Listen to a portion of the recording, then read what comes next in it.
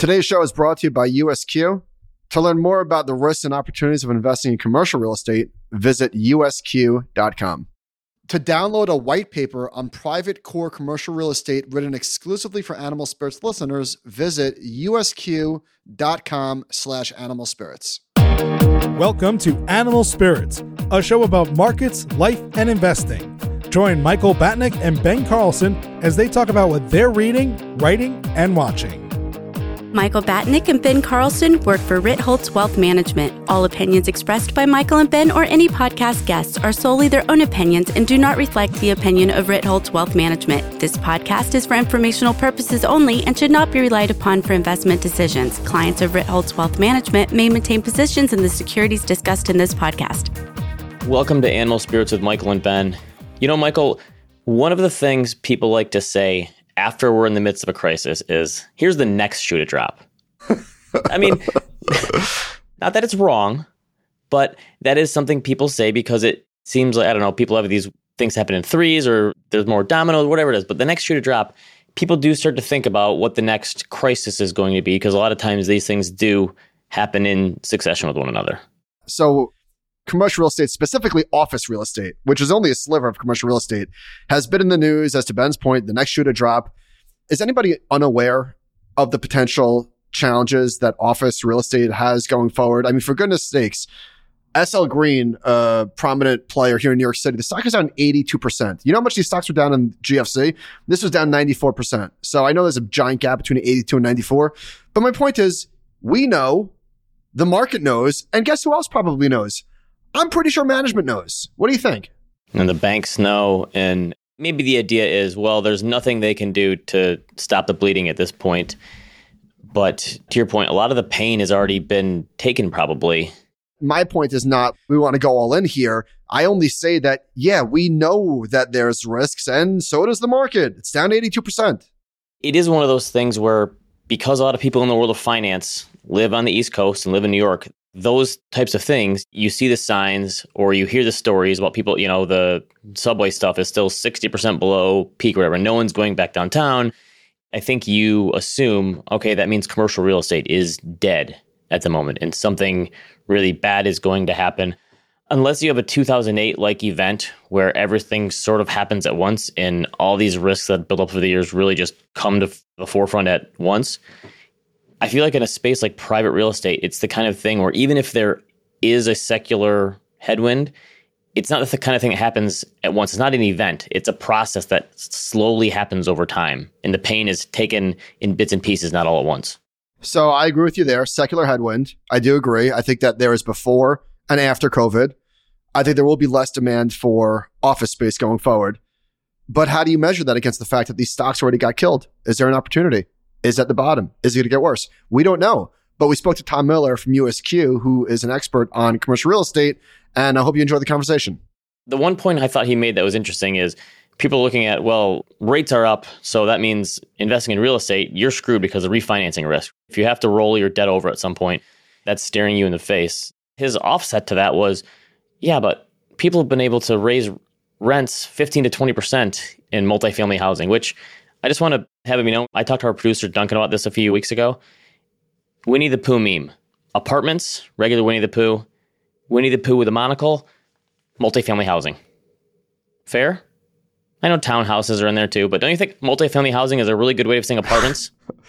Are they the same thing though? I feel like multifamily housing is like a two-family home. I think most commercial real estate in multifamily housing is apartments. Hang on a minute. Sorry. No. I'm a big proponent of the Winnie the Pooh meme. It's cute. But apartments are apartments and multifamily housing is multifamily housing. I'm sorry. You think that's two different things? Those are two different things, yes. Maybe multifamily housing could be like townhouses then and rentals, you think? Yeah. I thought that people called not condos. I'm sorry. Townhouses. Townhouses, yeah, sure. I thought apartments were lumped in with multifamily housing. Okay. Meme off the table.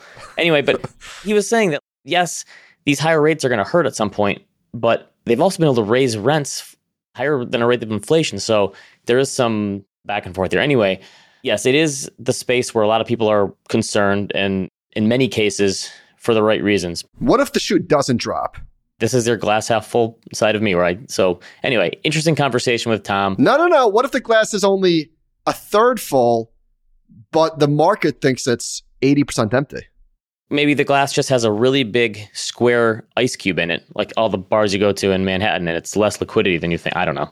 All right, here's our conversation with Tom Miller from USQ. All right, we're joined today by Tom Miller. Tom is the CEO and CIO at USQ. Tom, welcome to the show. Yeah, thanks for having me, guys. I'm a big fan.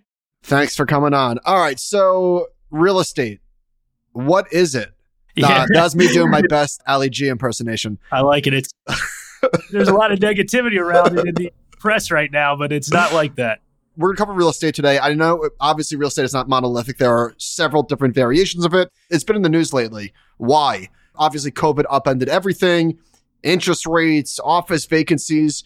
So let's start out talking today about commercial real estate. When I think of commercial real estate, I maybe unfairly think about the office and how potentially effed it is going forward. But you tell me, why should I think broader than just the office? Commercial real estate is really so much more. It's industrial properties, it's multifamily properties, it's retail.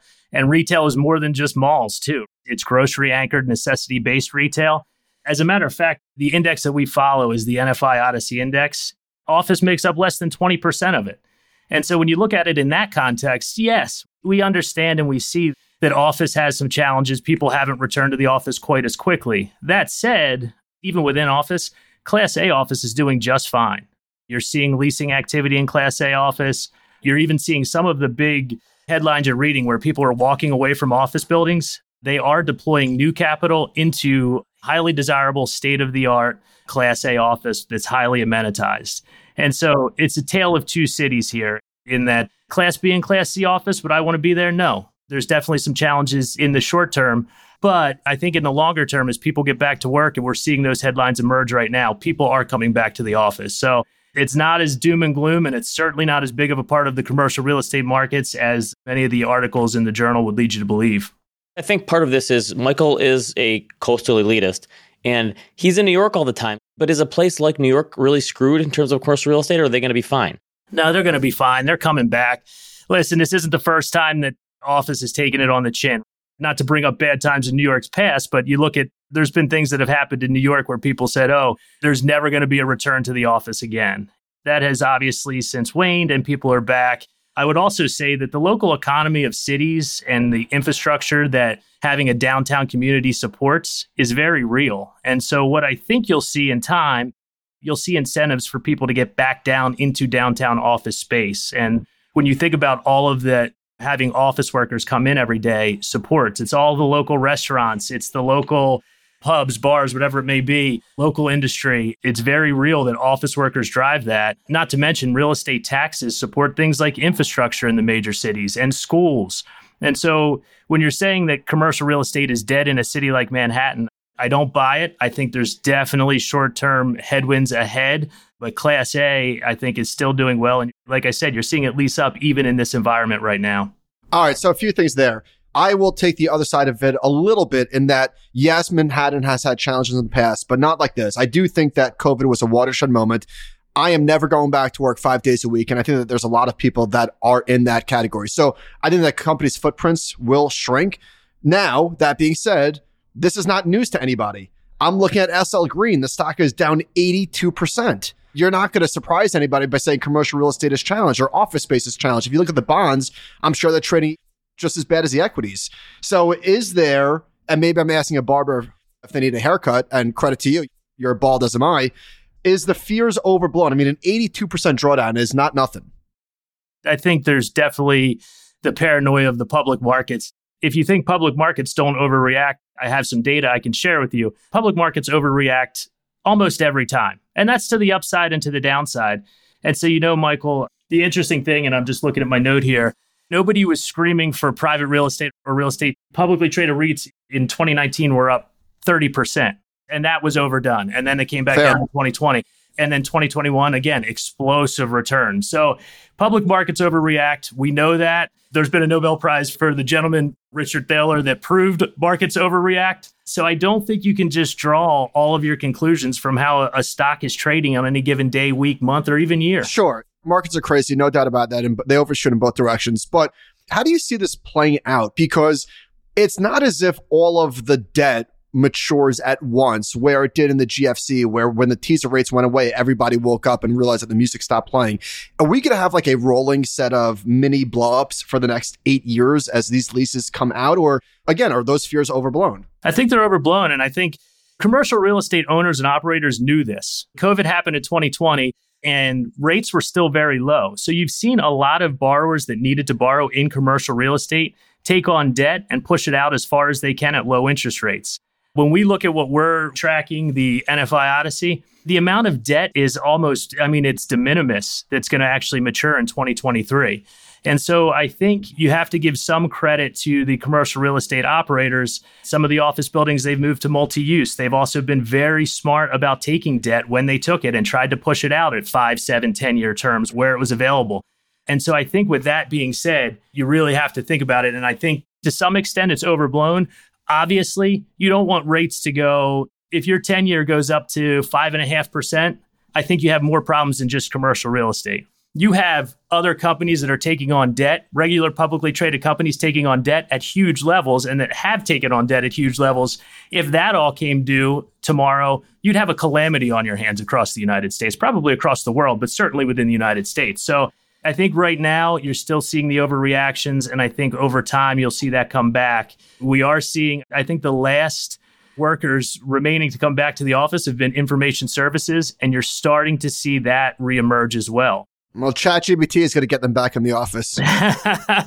That's exactly right. And a fear of a recession too. When the employee has all of the power and says, you know what, I'm not coming in and there's nothing you can do, well, put a recession in the mix there and have mass layoffs. Joshua said that paradoxically, a recession would be the best thing for New York real estate. Ironically, that's probably the truth. I was thinking through the refinancing risk. You mentioned that sometimes they push the terms out to 5, 7, 10 years. So obviously this is not in commercial real estate. It's not like a regular homeowner taking out a 30-year mortgage.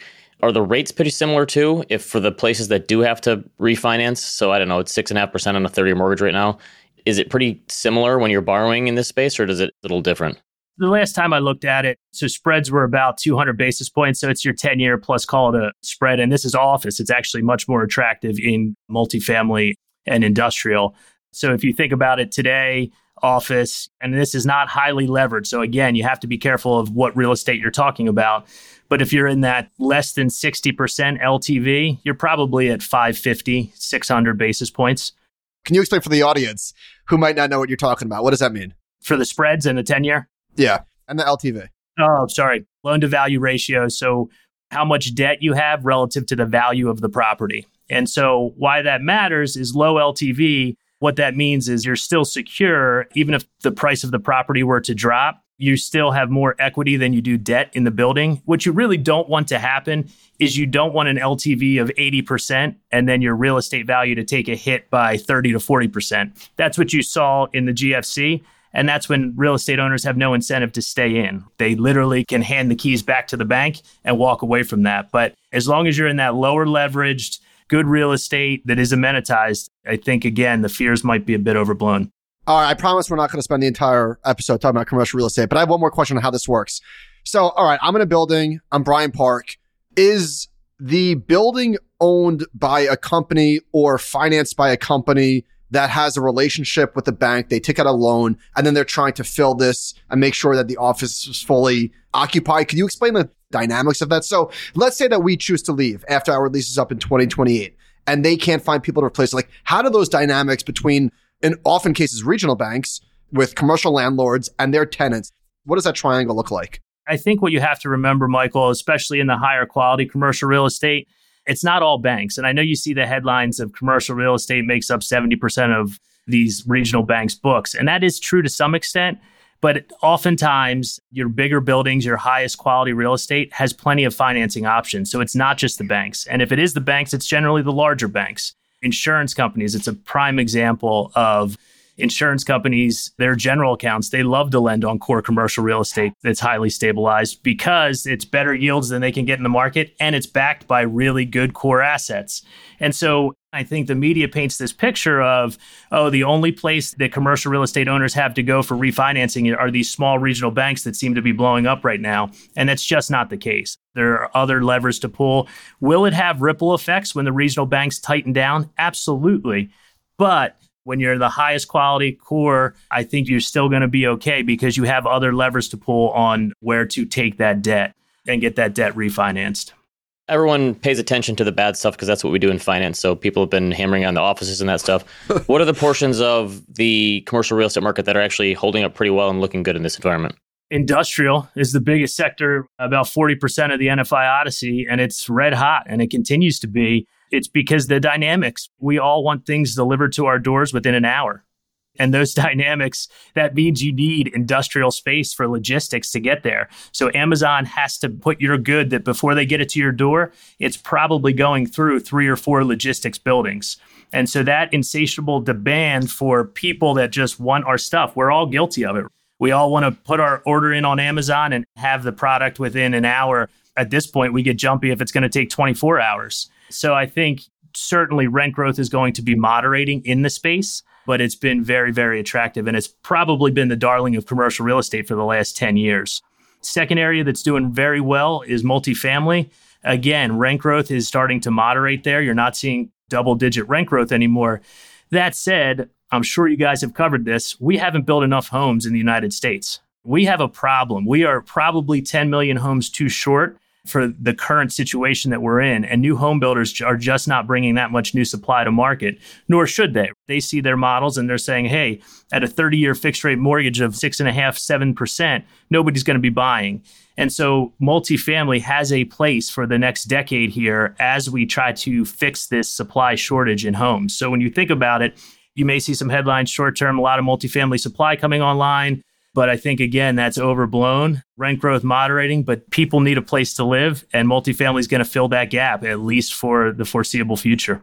Who are the players in the multifamily space? Is that the usual suspects of home builders, or is it somebody else? It's typically others. I mean, so a lot of private developers in multifamily, your big firms, obviously, that you know and love in private equity real estate are big owners of multifamily. NFI Odyssey. So by the way, the Odyssey represents about $300 billion of commercial real estate, and about 30% of that is in multifamily. So I think those two are definitely your sectors that you want to be in. And believe it or not, retail is finally starting to come back. Michael, I can almost replace malls with what you were saying about offices 5 years ago. The mall is dead. The mall is dead. Everybody hates malls. But the mall is dead. Isn't the mall dead? Class B and Class C malls, again, are dead, sure. But go to a Class A mall. And again, the largest publicly traded REIT for mall operators is Simon Property Group. Well, they own Roosevelt Field. I went there the other day. I had to go to Dick's to get my kids some sporting equipment. And I couldn't believe it. Absolutely slammed. Like slammed. I live outside of Philadelphia. We have the King of Prussia Mall. And the other day I went there and there was security directing traffic. Part of me wants to take a picture and send that in to say, once everybody said that malls were dead. By the way, weird name for a mall. King of Prussia? Yeah. No? It's just the town that the mall's in. It's the only mall I think we have left in the Philadelphia. Well, that's not... my bad. Weird name for a town. Yeah, weird name for a town. There you go. I like it. So you mentioned the dichotomy between private marks and public marks. And Michael and I talked about this a few months ago. So if you look at just like the Vanguard REIT index, a lot of people use that as like an index fund proxy. It's not necessarily, but to your point, in 2021, it was up more than 40%.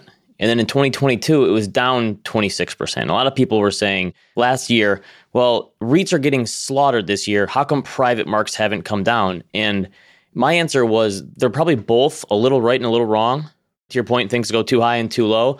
And so you can't say that private stuff should be marked down to 30% in 2022 if it wasn't being marked up 40% in 2021. So is it just that in a transaction like real estate, it's not like the stock market where millions and millions of shares are trading hands every day? It's hard to get a good sense of what the actual prices are from either public or private listings?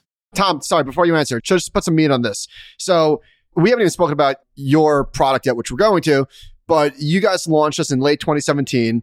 So since then, VNQ has had 6 down quarters. You guys have only had 2. VNQ has had 3 down years since 2018. You have none. So I'm sure this question comes up all the time. What do you say? It just prices differently, Michael. And Ben, you hit the nail on the head. There are a lot of factors that drive prices of commercial real estate. And we actually have a paper coming out on that after this podcast, you can get at usq.com/animal spirits. It talks about this exact dichotomy. And the bottom line is public markets overreact and private markets You need transactions to happen. You haven't seen a lot of transactions happening, so things have definitely slowed down.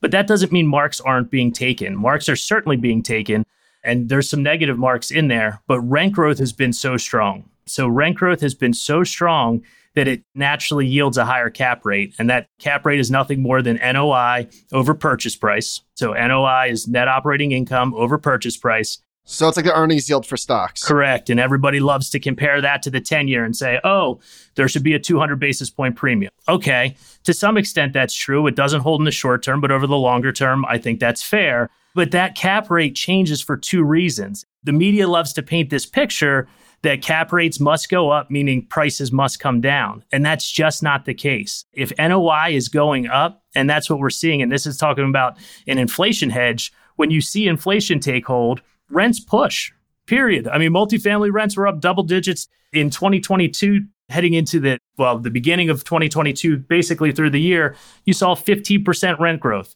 Industrial was even better than that. There were certain parts of the market that were up 25%. And so if you're growing your NOI, you're naturally taking your cap rate out anyway.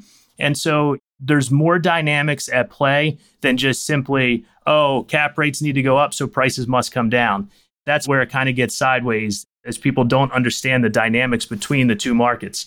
Now, to your point, Ben, is it certainly true that both public and private probably are imperfect mechanisms? Sure, you could definitely argue that, which is why we say there's no one perfect solution. If you're going to make a real estate allocation, you shouldn't put it all in private and you shouldn't put it all in public. That you put it together and you get a much better risk-adjusted return over time. And that's what we're talking about. I think to the point last year, our strategies were up about 6% last year when everything else was down. And I think that is true diversification. That helps you guys as advisors to have assets going up when other things are going down, because everybody talks about correlation benefits until everything goes bad and then everything comes to one and there, you have no diversifiers left. So that's what's different about this and unique to being given access to private real estate. So can you talk about the structure of the way that you run this portfolio? It's an interval fund, which some listeners might not be familiar with. There was big headlines over the last couple of months as one of the largest private real estate investors have this vehicle that's not all too liquid, as it should not be. This is private real estate. It's not publicly traded. It shouldn't be that liquid. But there was some maybe confusion or people wanted their money and they couldn't get it because there are clear rules about how much money you could. Anyway, how does that differ between your structure? Can I just talk about 1 second on Please. that? They did exactly what they should have done. They should have gated Agreed. that. They did exactly what they should have done. And it actually helps the commercial real estate markets not have to draw down in a period when you don't need to. You don't want a fire sale in that market. So when you buy these products, you have to understand there's limited liquidity. The interval fund is different, that we look and feel much like a 1940 Act open-end mutual fund. As a matter of fact, we are regulated under the 1940 Act. So we have the audits and the SEC exams and everything else that comes along with being a 1940 Act mutual fund. We have to deliver 5% liquidity per quarter. So not too dissimilar than some of the other products with interval funds in general, but certainly with us, the ease of use is really what makes the interval fund a really nice vehicle. Daily NAVs, daily subscription, so we can take money in daily, no accreditation, 1099 tax reporting, and we're available on all the major RIA platforms, just like a regular mutual fund would be. So in terms of getting access to private markets, the interval fund is a much easier solution for the advisor to actually take advantage of. Why? Key point here. Some of those other structures, Michael, you have subdocs, you have to get your client signatures. So in terms of as you have discretion as an advisor and you want to make the investment, the interval fund looks and appears just like everything else does in their book if you're allocating to mutual funds already anyway. There's no additional work. Maybe on a firm level, you have to go get client signatures, but in terms of the actual regulatory perspective, you don't. And so many RIAs, advisors can buy into these interval funds with their discretion, of course, as long as they have discretion over the account.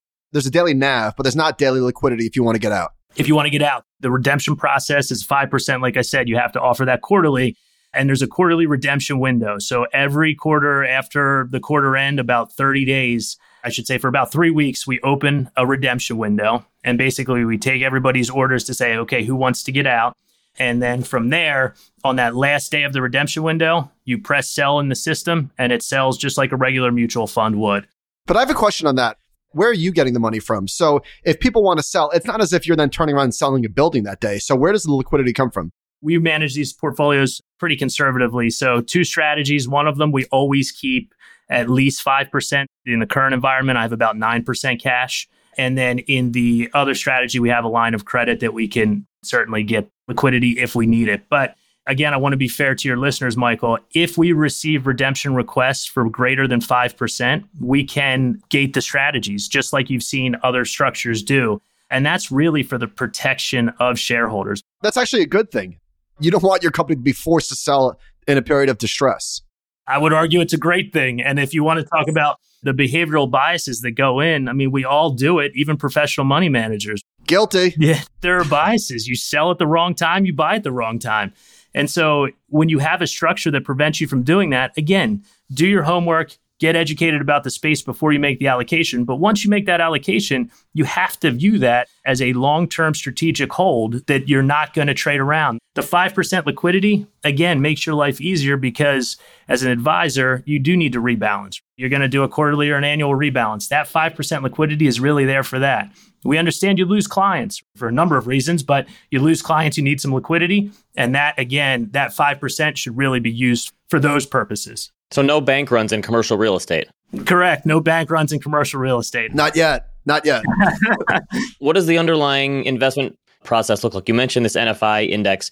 Are you trying to follow that to a certain degree within parameters? How do you all invest? So 2 strategies. One of them is NFI Odyssey funds only. That's 26 actively managed private real estate funds run by some of the biggest real estate managers in the world is what makes up the Odyssey. So the Odyssey is really, think of it as 26 private funds that are actively managed. And so one of our strategies, USQIX, we are 100% Odyssey only. So we only invest in Odyssey funds and we diversify across a number of them. Today, we have about 20 in the portfolio. Wait, hang on. What's an Odyssey fund? Maybe I missed that. NFI Odyssey. So the NFI Odyssey is an index that's published by NCREIF, National Council of Real Estate Investment Fiduciaries, and it's 26 private funds. So 26 general partnerships that are private funds. And so what we do is we allocate the assets to those 26 private funds, generally in an equal weight fashion, but that does veer off a little bit because of private markets and capital calls and things like that. So in USQIX, we are diversified across about 20 of the Odyssey funds. And then our second strategy, Tom, before we get to the second strategy, so how does this work? So you have your fees. Are there fees on top of the fees? How does that work for the end investor? There are, and we're actually the lowest cost real estate interval fund on the market. I have to put that in there. So we are very cost conscious at the top level. And at the underlying level, the NFI Odyssey funds certainly have expenses as well. That said, most of them are large funds. The Odyssey is the first place that pensions and foundations and endowments go to when they want private real estate exposure. So a lot of the consultants have been scrutinizing Odyssey funds, and Odyssey dates back to 1978. So this is not a new fad. This has been here a long time. So a lot of your consultants go to NFI Odyssey funds as their first stop for private real estate. So fees there have really been scrutinized as well. Very little performance fees. I mean, de minimis. It rounds to maybe a basis point. Very limited performance fees and pretty straightforward. There are certainly 2 aspects of fees, but I think we manage them very well. Got it. And the second strategy? Sure, but let me go back to that for 1 second. We actually compared what the Odyssey funds charge to what publicly traded REITs charge in the general and administrative expenses. So publicly traded REITs have management teams too. They're buying and selling properties. They're doing financing decisions. And so we compared what their general and administrative expenses, and it's pretty comparable. So there's a cost of doing business in real estate for the management teams to operate real estate. So I would just put that note in there. Our second strategy is PREDEX. PRDEX is the ticker. It's, again, rooted in core. So by prospectus, we have to have at least 50% in the NFI Odyssey funds. But that other 50% allows us to take some more discretion with the assets, and we can use other underlying funds that are outside of the Odyssey. And today we have 3 standalone industrial-only funds, which, as I mentioned earlier in the podcast, industrial's been the property type to be in. It allows us to, again, have some more discretion about the property types and the geographies we want to be in. Speaking of geographies, I see in the first vehicle that you mentioned, you've got around 44% of the portfolios in the West, 24% is in the Southeast and Texas, and another 27% is in all the way from, is that, what state is it? What's above Georgia? Was that South Carolina? South Carolina, North Carolina, yeah. Not to brag, I know my geography. All the way up to the East Coast through Maine.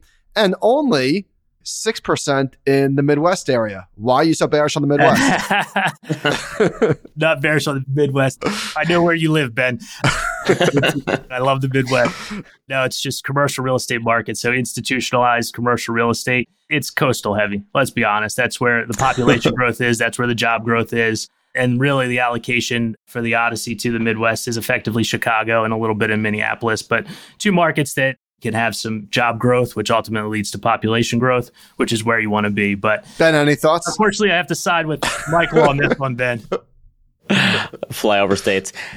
How often do you actually pull the levers here and change the sector or geographic diversification? Is that going to be a slow-moving thing, or are there times where you will say, listen, something seriously has changed here. We have to take this one down and bring this one back up, or whatever it is?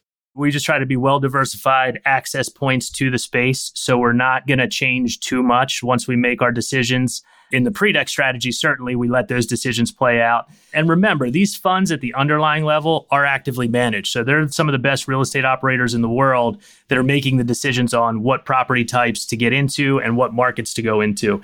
And so therefore, we really feel good about that fact that we're bringing you exposure to a broad-based, diversified pool of actively managed commercial real estate operators. Are most of your clients advisors, or is this retail-based primarily? We're really focused on the RIA community, the cost efficiency that we bring, the ease of use that we bring, the like-minded investment nature of RIAs, long-term investors that can understand. Our sales cycle is pretty long, so we generally spend 3 to 6 months with advisors before they make an allocation, so they understand. But yes, we're RIA-centric. We don't want to be too broad. When you get too broad, that's when you get the headline risk of everybody wants their money out. And really, that's not the case. Maybe a particular channel wants their money out, or maybe a particular investor, a foreign investor needs some money or some capital. And so when you limit that and you try to say, okay, we're really just focused on the RIA community and that's it, that's really where this is sold. I mean, if you went into your personal Schwab account, you would not be able to buy it. So interval funds, you can't buy it in your retail account. You have to have an advisor account. If advisors listening want to learn more, where do they go? How do they find you? Yeah, so we're at usq.com. Gives us both of our strategies. I think we're very, very accessible. We're always happy to have a conversation. Whether you're interested in actually investing or not, we just love to talk about the space. It's so dynamic. And so, yeah, feel free. Again, usq.com. All of our information is out there, and please feel free to reach out.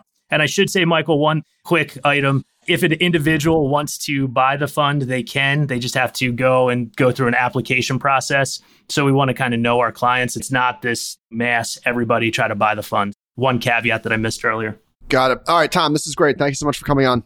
You got it. Thank you, guys. Thanks to Tom. Thanks to USQ. Remember, if you want to read their new research on public market and private market pricing of real estate, go to usq.com/animal spirits. Send us an email, animalspiritspod@gmail.com.